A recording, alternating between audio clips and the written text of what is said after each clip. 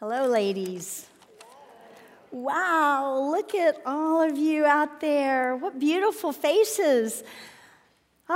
Thank you so much for coming and being a part of Women in the Word. Thank you. I'm Deb Haygood. I am part of the Women in the Word teaching team, and it is a very great joy and a humble privilege to be here with all of you today studying God's Word together. Welcome, welcome. You know, this semester, our study is called Journey, and I like this title because we are all on a journey, a life journey filled with experiences and choices and decisions and relationships, and just getting here today might have been quite a journey for you. Maybe, your car didn't have gas in it. Maybe it was a flat tire, or you didn't have the right stuff to put in the lunchbox. How many of you had a difficult time getting here today? Yeah, okay, thank you for persevering and coming anyway. The hardest part of the journey for some of you today might have been deciding what to wear. That's always a hard part for me. I've been thinking about it for weeks. I'm glad that I kind of look like Shelley Davis, so I'm feeling pretty good about myself. The grandkids have all gone back to school, and so about 2 weeks ago, my granddaughter Hallie sent me, and there's that picture. We'll put that up there. Granddaughter Hallie went to send me a picture, and she is wearing her cheetah dress with her headband with ears on. We can put that. There she is, and she has hot pink shoes with cat faces all over it. So I thought, well, that seems a bit much, Hallie. And then that very day, up pops on my phone this ad from a very high-end clothing store, and they have 5 models scrolling through, dressed in every kind of animal print you can imagine, and none of it matched. They had shirts and pants and hats and purses and boots, and they even had an animal print trench coat. It was wild. Actually, maybe a journey on the wild side. So that's a bit of humor.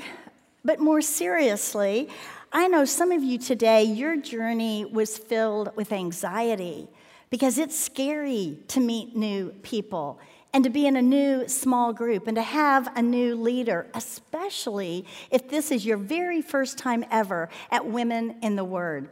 How many of you are here, if you don't mind raising your hand, for the very first time ever in Women in the Word? Do we have some of you? Wow, thank you for coming.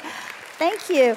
Hey, the Women in the Word team works really hard at making it warm and welcoming and comfortable and able to navigate through. But if any of you are still feeling overwhelmed or confused, please come up and talk to me after this is over. I would love to listen to what you're thinking, and we just want you to come back and be a part of this study. You know, some of you are here today, and your journey right now is filled with obstacles and hard places. Maybe it's your health or finances or a relationship that has gone awry, and you are sitting out there feeling lonely, maybe disappointed, filled with fear. Maybe you feel hopeless. Maybe you're hurting and broken. You are in the right place today. I'm so glad that you are here because reading and studying God's Word brings us into a closer relationship with God, and He is the one that can help. He is the one that can heal your broken heart and mend your wounds. I love it when Jesus says in Matthew 11, and it's on your extra set of verses. Jesus says in 11:28, "Come to me, all who labor and are heavy laden, and I will give you rest." And it's my prayer that you will find rest in God's Word this semester. And then there are those of you that love Women in the Word, and your journey today is filled with excitement. You love meeting new women. You love studying God's Word. You're the same gals that love the first day of school. So you're excited, and I get that because I, too, am filled with great joy and excitement as we begin this study of the Israelites' journey from Mount Sinai to Canaan, found in the book of Numbers. All right, now I see some of your eyes have just gotten real big, and some of you might be thinking, hey, Deb, I didn't understand one word of what you just said there. I am not sure who the Israelites are. I don't know where Mount Sinai is, and I haven't a clue why they want to go to Canaan. And what in the world is the book of Numbers? Well, let me assure you, it is not a math book, and you don't have to be good in math to enjoy this Bible study. And if you stick with us all semester, you are going to know very well who the Israelites are, and you're going to understand their journey. And today, I have a map for you that I will show in a little while so that you will know where Mount Sinai is. I'm also going to give you some brief background information. I think it will help us with our study of Numbers. And then we're going to look quickly at an overview of Numbers. And then we're going to look at the first 3 chapters of Numbers. So we have a lot to do today. So let's begin by turning to Numbers chapter 1, verse 1. Numbers is the 4th book in the Bible. We have Genesis, Exodus, Leviticus, and then Numbers. And then the 5th book is Deuteronomy, and those 5 books are called the Pentateuch.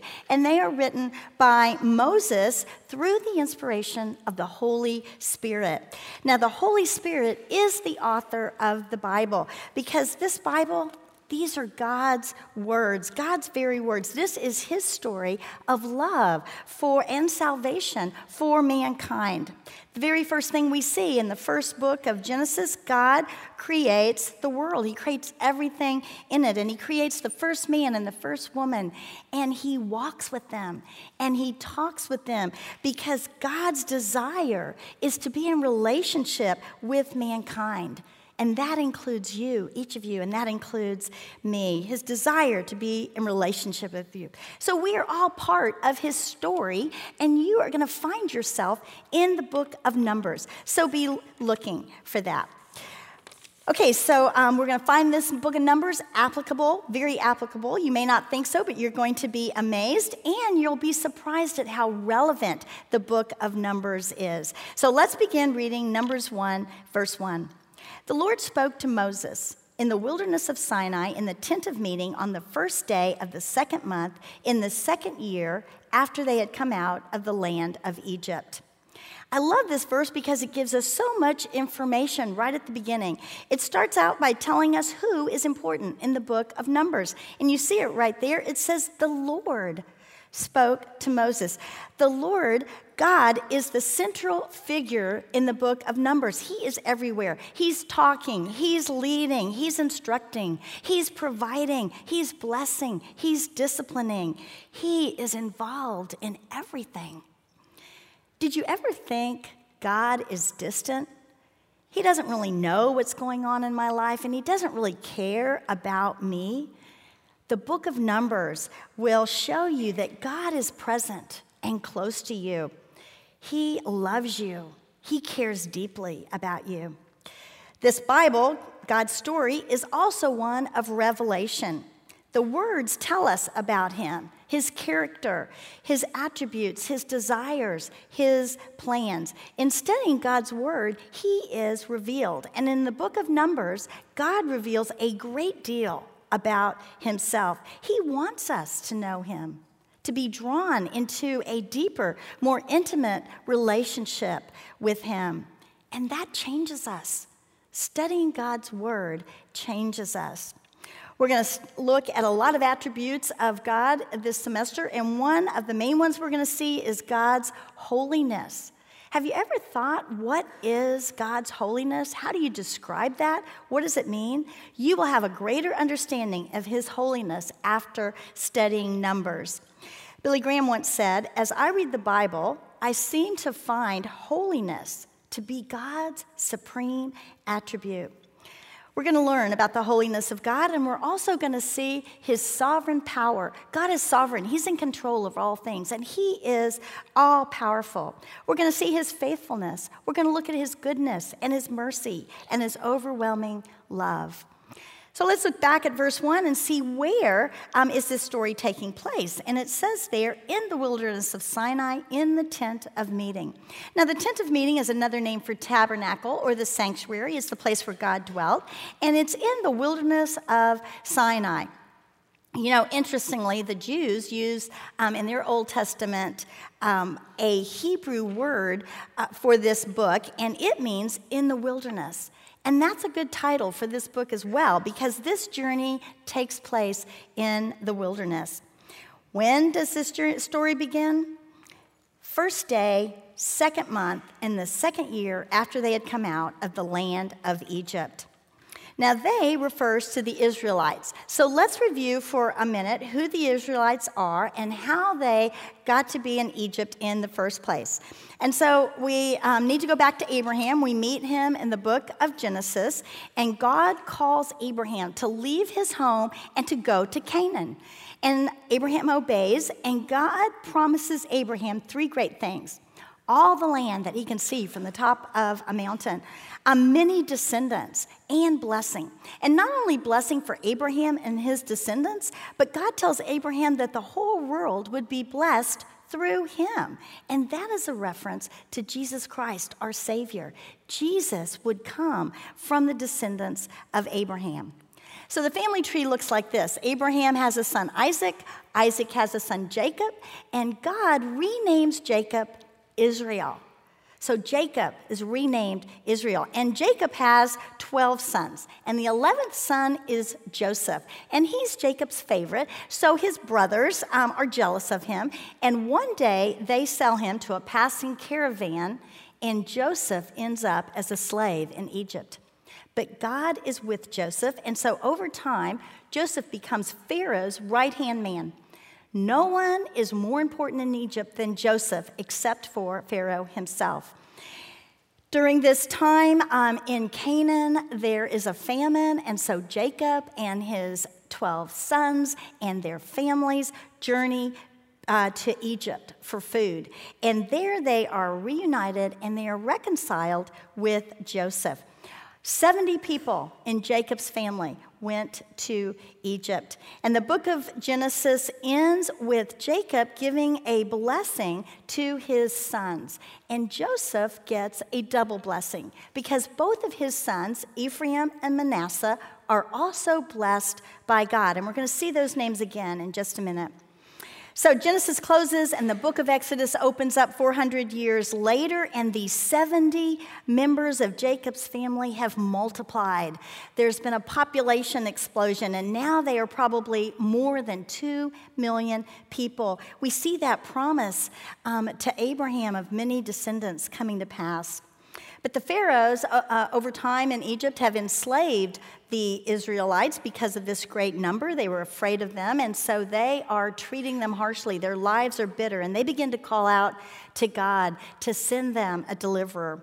So God sends Moses to deliver his people from slavery, lead them out of Egypt and into the promised land.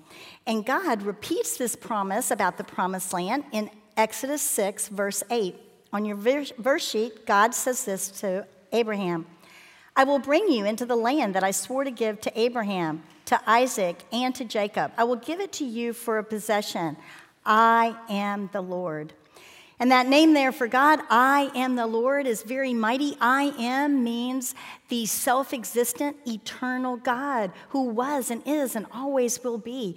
And when you see Lord there in capital letters, that is Yahweh.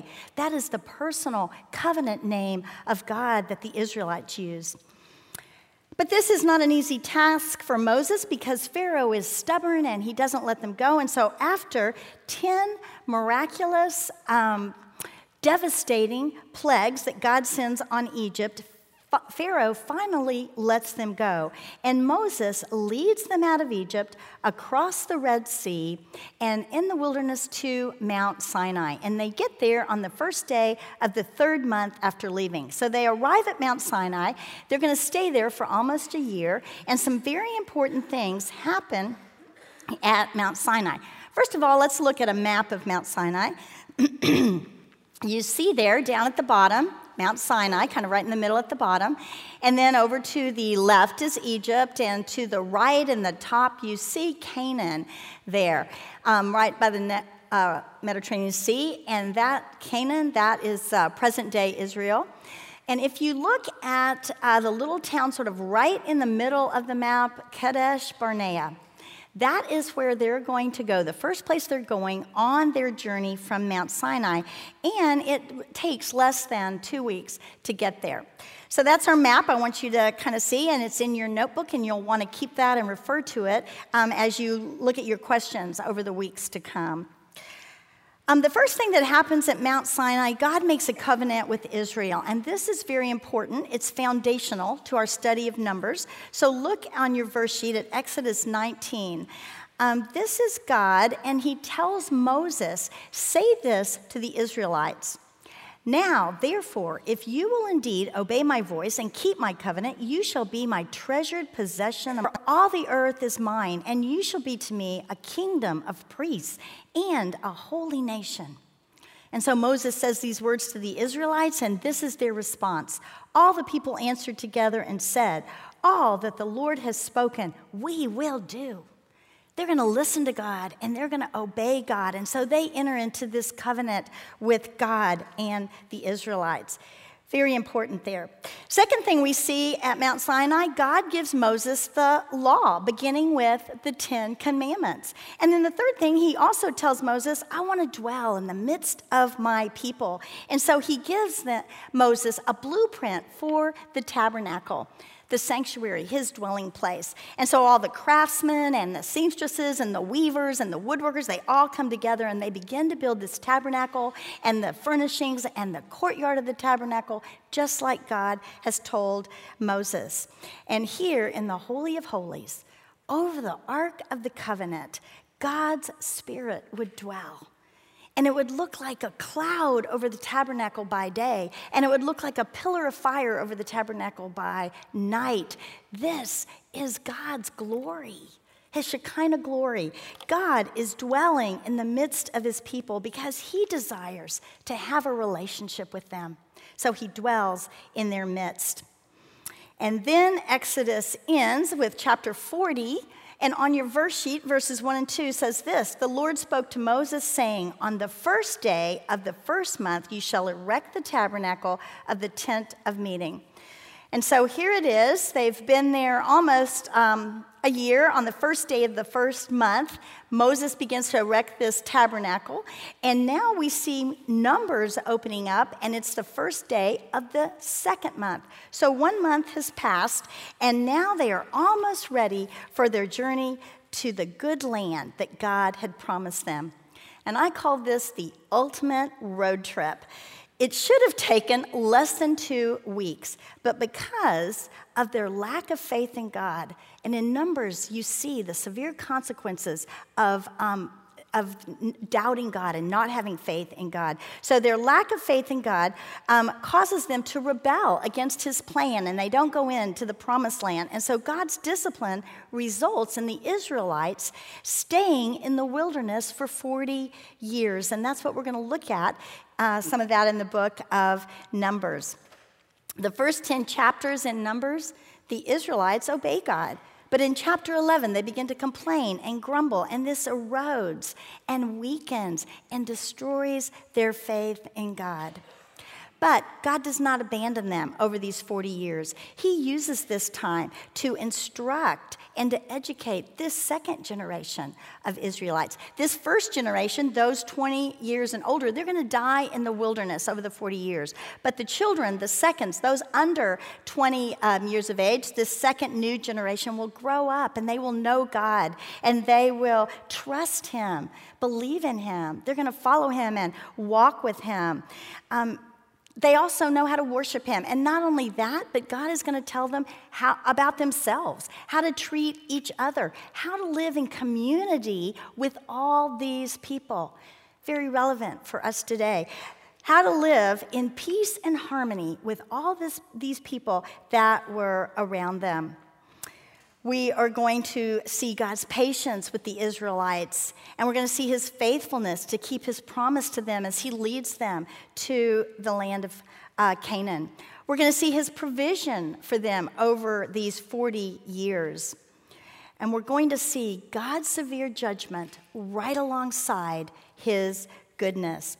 We're also going to see things that point to Jesus Christ, and we're going to study those as well. All of these things we're going to look at in the book of Numbers. Now, one quote said that in Numbers, we see the walk of the people of God in the world and their failures overcome by God's grace. And isn't that our hope as well, that God's grace overcomes our failures? And at the end of Numbers, this new generation, this second generation of Israelites will be standing on the banks of the Jordan River, ready to enter into the promised land. We're going to see God's plan continue to unfold through the book of Numbers. And God has a great plan for you as well. And I'm always reminded of that when I read Jeremiah 29:11. For I know the plans I have for you, declares the Lord, plans for welfare and not for evil, to give you a future and a hope. God has a great plan for your life journey. Okay, so that's the background and the overview of Numbers. So let's look at the preparation for this ultimate road trip. Verse 2. So God says to Moses, saying, take a census of all the congregation of the people of Israel, by clans, by fathers' houses, according to the number of names, every male, head by head. And that phrase there means individually. From 20 years old and upward, all in Israel who are able to go to war. You and Aaron shall list them, company by company. And there shall be with you a man from each tribe, each man being the head of the house of his fathers.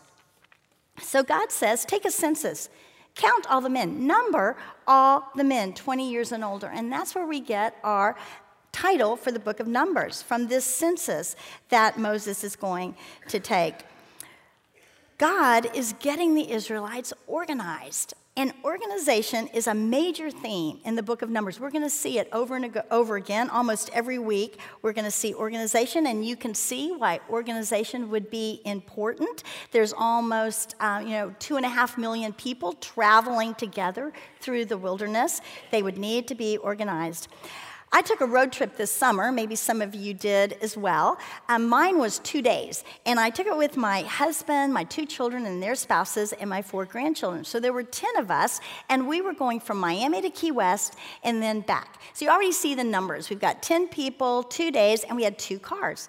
Well, the 4 grandchildren, their siblings and cousins, they wanted to all ride together. So then what adults will be there? Where will the other adults be? Which car? How many miles to Key West? How many hours will it take? Where do we stop for lunch? Where are we going to stay in Key West? And who's going to be paying for this and that? And what will we do? And even what are we going to pack? Because we couldn't get all of our suitcases into the 2 cars, and so we had to decide what clothes we needed for these 2 days. 2 days. Now, let me tell you, my daughter and daughter-in-law, whom I love dearly, they are very organized, as are my son and son-in-law, and so the trip went perfectly. There were no problems. My husband and I had a blast. It was great fun. But I have to tell you, I thought a lot about these many, many Israelites traveling together over 40 years through the wilderness. So the first thing we see in this census, it's revealed that God cares and protects the Israelites as he prepares an army. That's what he's doing when he says to Moses, count these men. He wants to know how many are able to fight for Israel against the enemies along the way of their journey, and also as they march in to conquer Canaan. How many men are there? This is a big task, but God breaks it down for Moses, and his brother Aaron is helping, because he gives him 12 leaders. One leader from each of the 12 tribes. And these 12 men are listed in verses 5 through 15. Now, we're not going to look at those names. You looked at that in your small groups this morning, but what I want to point out are the names of the tribes that they come from, because these tribes are going to be very important over these next few weeks. So let's look at that. You might even want to underline them in your Bible. So verse 5, we see, first of all, from Reuben comes the first leader. Now, Reuben was Jacob's firstborn son. And then in verse 6, we see Simeon. Simeon was Jacob's secondborn son. And then in verse 7, we have Judah. Judah was the 4th-born son. And so the 3rd son, Levi, we're going to look at in just a minute. He's left out of this census. Verse 8 tells us Issachar, 9 is Zebulun, and then in 10, this is interesting, it says from the sons of Joseph, Ephraim and Manasseh. So Joseph, there's 2 tribes, Ephraim and Manasseh. Then verse 11 tells us Benjamin, 12 from Dan, 13 Asher, 14 Gad, 15 Naphtali, and those are the 12 tribes of Israel. And then we go on to read in verse 17. Moses and Aaron took these men who had been named, and on the first day of the second month, they assembled the whole congregation together, who registered themselves by clans, by fathers' houses, according to the number of names from 20 years old and upward, head by head. There it is again, individually. And that phrase there, registered themselves, some of your translations might have said, recited their ancestry. What a beautiful picture. They're all standing around Mount Sinai, these many, many people, and they're in their clans and houses reciting their ancestry. Kind of the first Ancestry.com, I think, right here by Mount Sinai. I love to think of how the little children are listening to this ancestry. And then we go on to verse 20, and now we're going to see these tribes and how many men are in each one. And we're not going to read all these verses, but we're going to read verse 20. The people of Reuben, Israel's firstborn, their generations by their clans, by their father houses, according to the number of names, head by head, there it is, individually, every male from 20 years old and upward, all who were able to go to war. Those listed of the tribe of Reuben were 46,500. And then it goes on, and you might want to read this later, but we have all the different tribes. Next is Simeon, and then Gad and Judah, and we see how many men are in each of these tribes. But if you turn over to 46, they have added it up for us. So, see, you don't have to be good in math. 46 tells us all those listed were 603,550. Wow, that many men. And so you think there were probably at least that many women. And so you add that to it, and now you're up to 1.2 million. And then there were probably that many children. So you double 1.2 million, you come up with 2.4.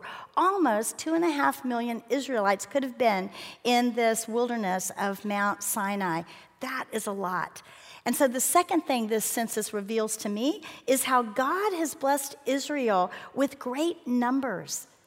The promise to Abraham back in Genesis of many descendants is being kept by God.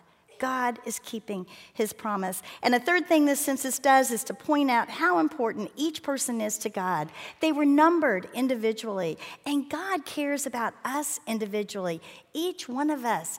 Each of you, God cares about you individually. Isaiah tells us in 49:16 on your verse sheet, he says, God has engraved us on the palms of his hands. And then Paul, this isn't on your verse sheet, but in his letter to the Philippians, I think it's 4:2, he tells us that as believers, our names are listed in the book of life. And then Jesus tells us in Matthew 10:30, our hairs on our head are numbered. God knows even how many hairs are on our head. And John 3:16 tells us, God so loved the whole world that he gave his son, that whoever believes in Jesus shall live eternally. God cares for you individually. So as you consider the census, know God cares for you individually. So let's go on and look at verse 47 and see what happens to the Levites. It says, but the Levites were not listed along with them by their ancestral tribe, for the Lord spoke to Moses, saying, only the tribe of Levi you shall not list, and you shall not take a census of them among the people of Israel. But appoint the Levites over the tabernacle of the testimony, and over all its furnishings, and over all that belongs to it. They're to carry the tabernacle and its furnishings. And it goes on to say they're going to take it down and transport it and put it back up again. But drop down to verse 53, and it says, but the Levites shall camp around the tabernacle of the testimony, so that there may be no wrath on the congregation of the people of Israel. And the Levites shall keep guard over the tabernacle of the testimony. So the Levites were not to fight in the army. They were to care for the tabernacle. They were going to take it down and move it and put it back up again. They were going to camp around it and protect it and guard it and make sure that no one, either accidentally or purposefully, wanders into the tabernacle courtyard and then into the tabernacle, because if they did, they would die. So the Levites were to protect the Israelites in this way. And then that last verse, chapter 1, 54 says, "Thus did the people of Israel. They did according to all that the Lord commanded Moses." So when chapter 1 ends, we see that Israelites are obeying God. So that brings us to chapter 2, and we see God's organization continue. So let's look at verse 1. "The Lord spoke to Moses and Aaron, saying, 'The people of Israel shall camp, each by his own standard, with the banners of their fathers' houses. They shall camp facing the tent of meeting on every side.'" So now God is going to tell Moses where the people will camp. And we see that it's going to be all around the tabernacle, on every side, north, south, east, and west. And they are going to face towards the tabernacle. And do you get the significance of that? God is in the center of this camp. And that is the exact right spot for God, in the center. God needs to be in the center of our lives, the very middle. Everything we do or say, our work, our play, our worship, our relationships, God in the middle of it all. We want to walk on our journey with God in the center, the very center of it all. The second thing I notice here are these banners. I think how beautiful this must have been. Each tribe has a banner or a flag. Some even say it could have been something carved on a piece of wood, put on a pole. But it represents the tribe in some descriptive way. And I've thought a lot about these banners. And I've thought about, what would my family banner look like? What would yours look like? I would hope that mine would be blue because I love that color. And in the middle, I would want a cross because my family, we're all Christ followers. And then somewhere on this banner, there would probably be eyeglasses because everyone in my family needs either contact lenses or glasses to see. It's interesting to think about these banners. I couldn't find pictures of any of them, but I would have loved to. They would have probably been very beautiful. The banners also had a military purpose. They would indicate possession and victory. And it also pointed out their position, where they were. They would put the banner up, and everybody would line up behind the banner. Can you picture that? Looking around for your family banner and lining up behind it. Moses built an altar in Exodus 17 after God had given the Israelites victory over the Amalekites. And Moses called this altar, "God is my banner." And it means God is my protection. Moses was saying, I'm lining up behind God. He is my protection. Solomon wrote a beautiful book, really a song, the Song of Solomon in the Bible, and it's a picture of a bridegroom and his beloved bride. It's also a picture of Christ, our bridegroom, and a picture of us as his beloved bride. And there's a beautiful phrase in there, Song of Solomon 2, verse 4, and this is the bride saying of her bridegroom, "His banner over me was love." I want to line up behind Jesus. His banner over me is love. So let's go on and see where these tribes are all going to be. So verse 3 says, "Those to camp on the east side toward the sunrise shall be of the standard of the camp of Judah." Okay, now let me just say, Judah, when he got his blessing from Jacob, Jacob called him the lion's cub. And so I think there would be a lion on the banner of Judah. By the way, Jesus comes from the line of Judah, and that is why he is sometimes called the Lion of Judah. Okay, so Judah is going to have two other tribes camping next to him. We see in verse 5 that one of them is Issachar, and then verse 7 tells us the tribe of Zebulun. So those three tribes are going to be on the east side, and those three tribes would have their own standard. They would have one that represented that east side, those tribes, with Judah heading that up. And we see in verse 9 that they are going to set out first on the march. They will lead out. And the number of these three tribes together is 186,400. It's the largest number of men. So the largest number is going to head out first. Then verse 10 tells us on the south side, there shall be the standard of the camp of Reuben. And so camping with Reuben, we see verse 12, the tribe of Simeon, and then 14 tells us the tribe of Gad.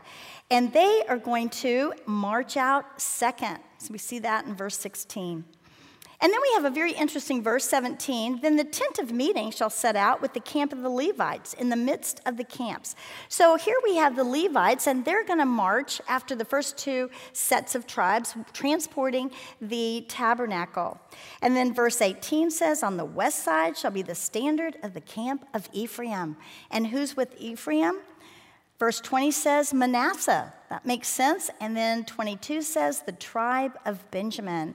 And if you drop down to 24, it says they shall set out third.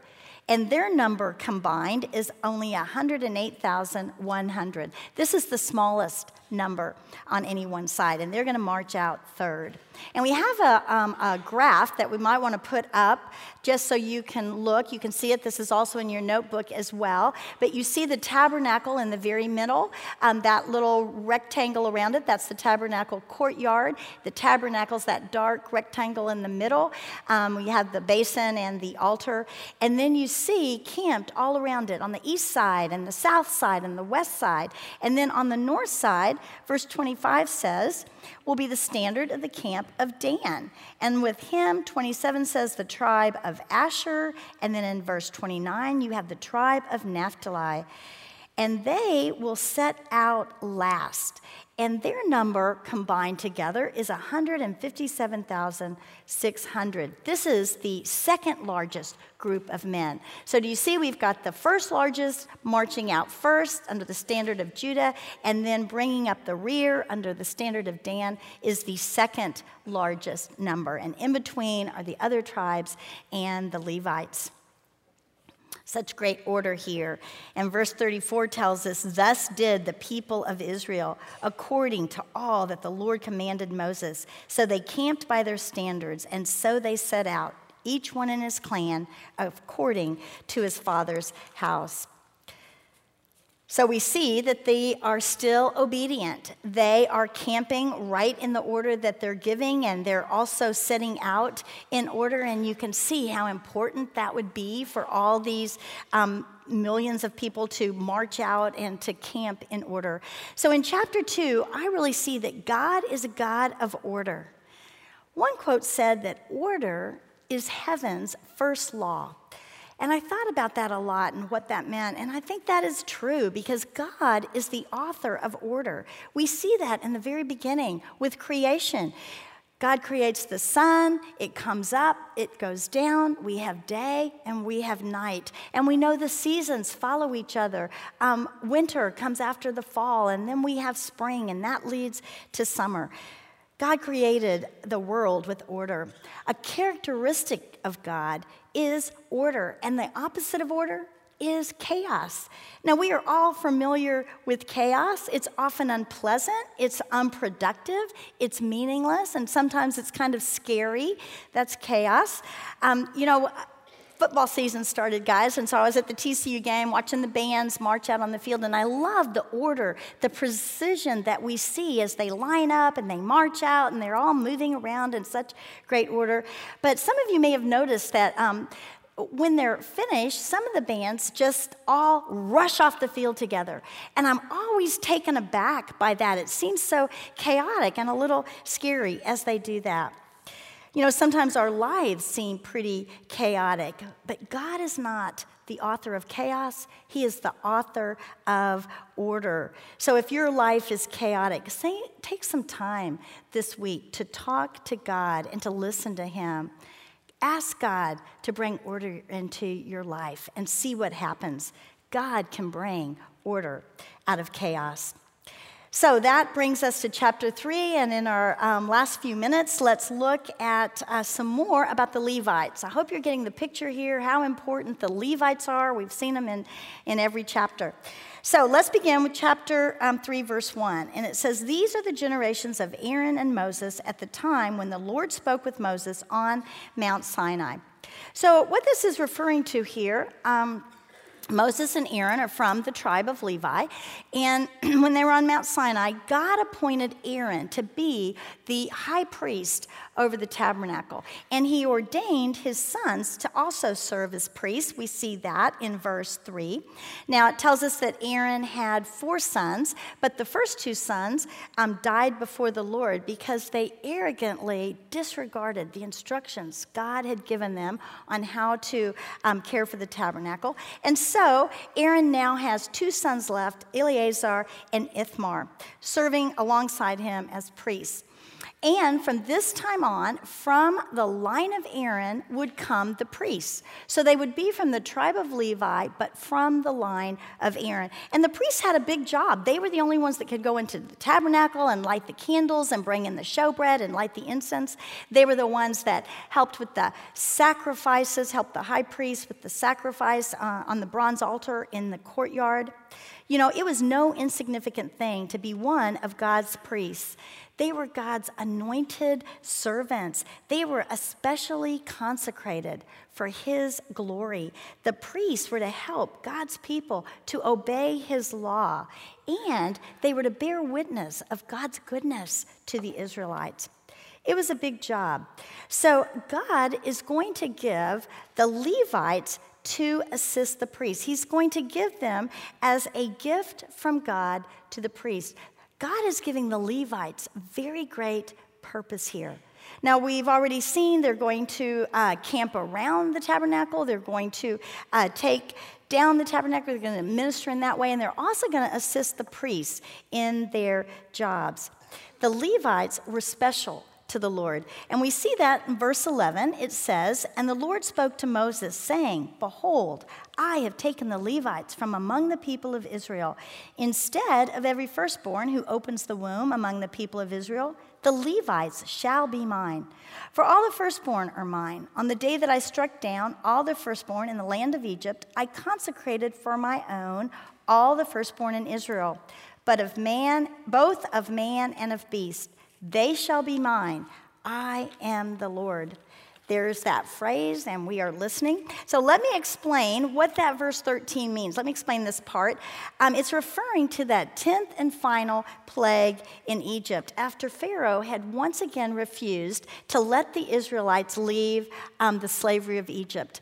And so God said to Moses, "Tell Pharaoh, every firstborn in Egypt shall die tonight.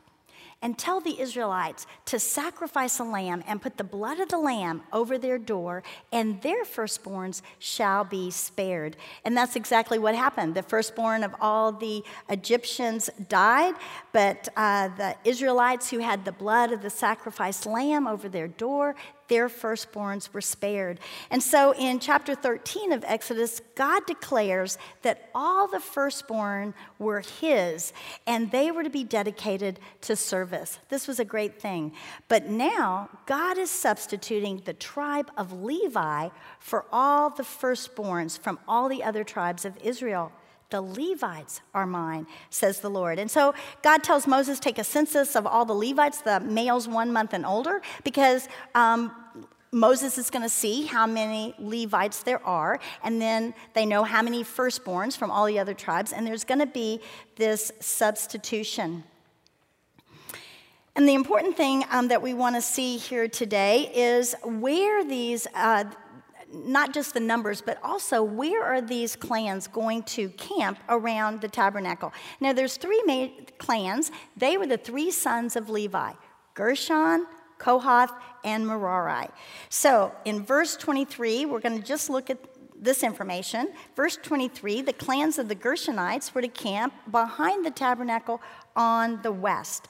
We also see some information on the specific things of the tabernacle, but we're going to look at that in detail next week, so we're going to skip over that and just look down at verse 29, and it says the sons of Kohath, they're going to camp on the south side of the tabernacle.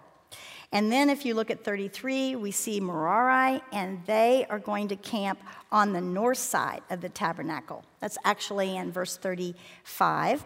If we put up that graph one more time, you see that these 3 clans are around the tabernacle. with the tribes outside of them. They were there to protect the tabernacle. And then let's see who's going to be on the east side. That is a side of honor, because on the east side, the great tapestry door that led into the courtyard faced the east, and then the tabernacle itself, the tapestry door there also faced the east. So it tells us in verse 38, those who were to camp before the tabernacle on the east, before the tent of meeting toward the sunrise, were Moses and Aaron and his sons. That is where they are to camp. And the rest of these verses here talk about the substitution of the Levites for the firstborn, and you can read that later. What we see is that God gives the Levites great purpose, and God's plan for us is to give us great purpose. Purpose is important. It gives us significance. It gives us meaning to our lives. We all want to live our life with purpose. Now, Jesus gives us a great purpose in Matthew 22. He says, "You shall love the Lord your God with all your heart and with all your soul and with all your mind. This is the great and first commandment. And a second is like it. You shall love your neighbor as yourself." These are two great purposes for our lives, but God also gives us individual purposes. Maybe a purpose that you have is to raise your children in a godly home. Maybe you're going to smile in your workplace when it seems unfriendly and crazy because you have the joy of the Lord in your heart. And so you offer joy in the form of a smile. If you are not sure what your purpose is today, go home this week, and as you study the Word, pray and talk to God and ask Him to reveal to you what is the great purpose that God has for you. Okay, our time is over, and we've come to the end, and I know this is a lot. Your heads are probably swimming, but please come back. It's going to make more and more sense in the weeks to come, and I know that God will bless you as we study the book of Numbers. One thing, your faith will increase as God reveals Himself to you. Your faith in God will increase. Secondly, we're going to see how to live in community with others. We all need that because we all live in community. We have loved ones and friends and neighbors and strangers and believers and unbelievers. We live in a great community of people. And the third thing I think that can happen is we're going to come to know what God desires as we study the stories of the Israelites.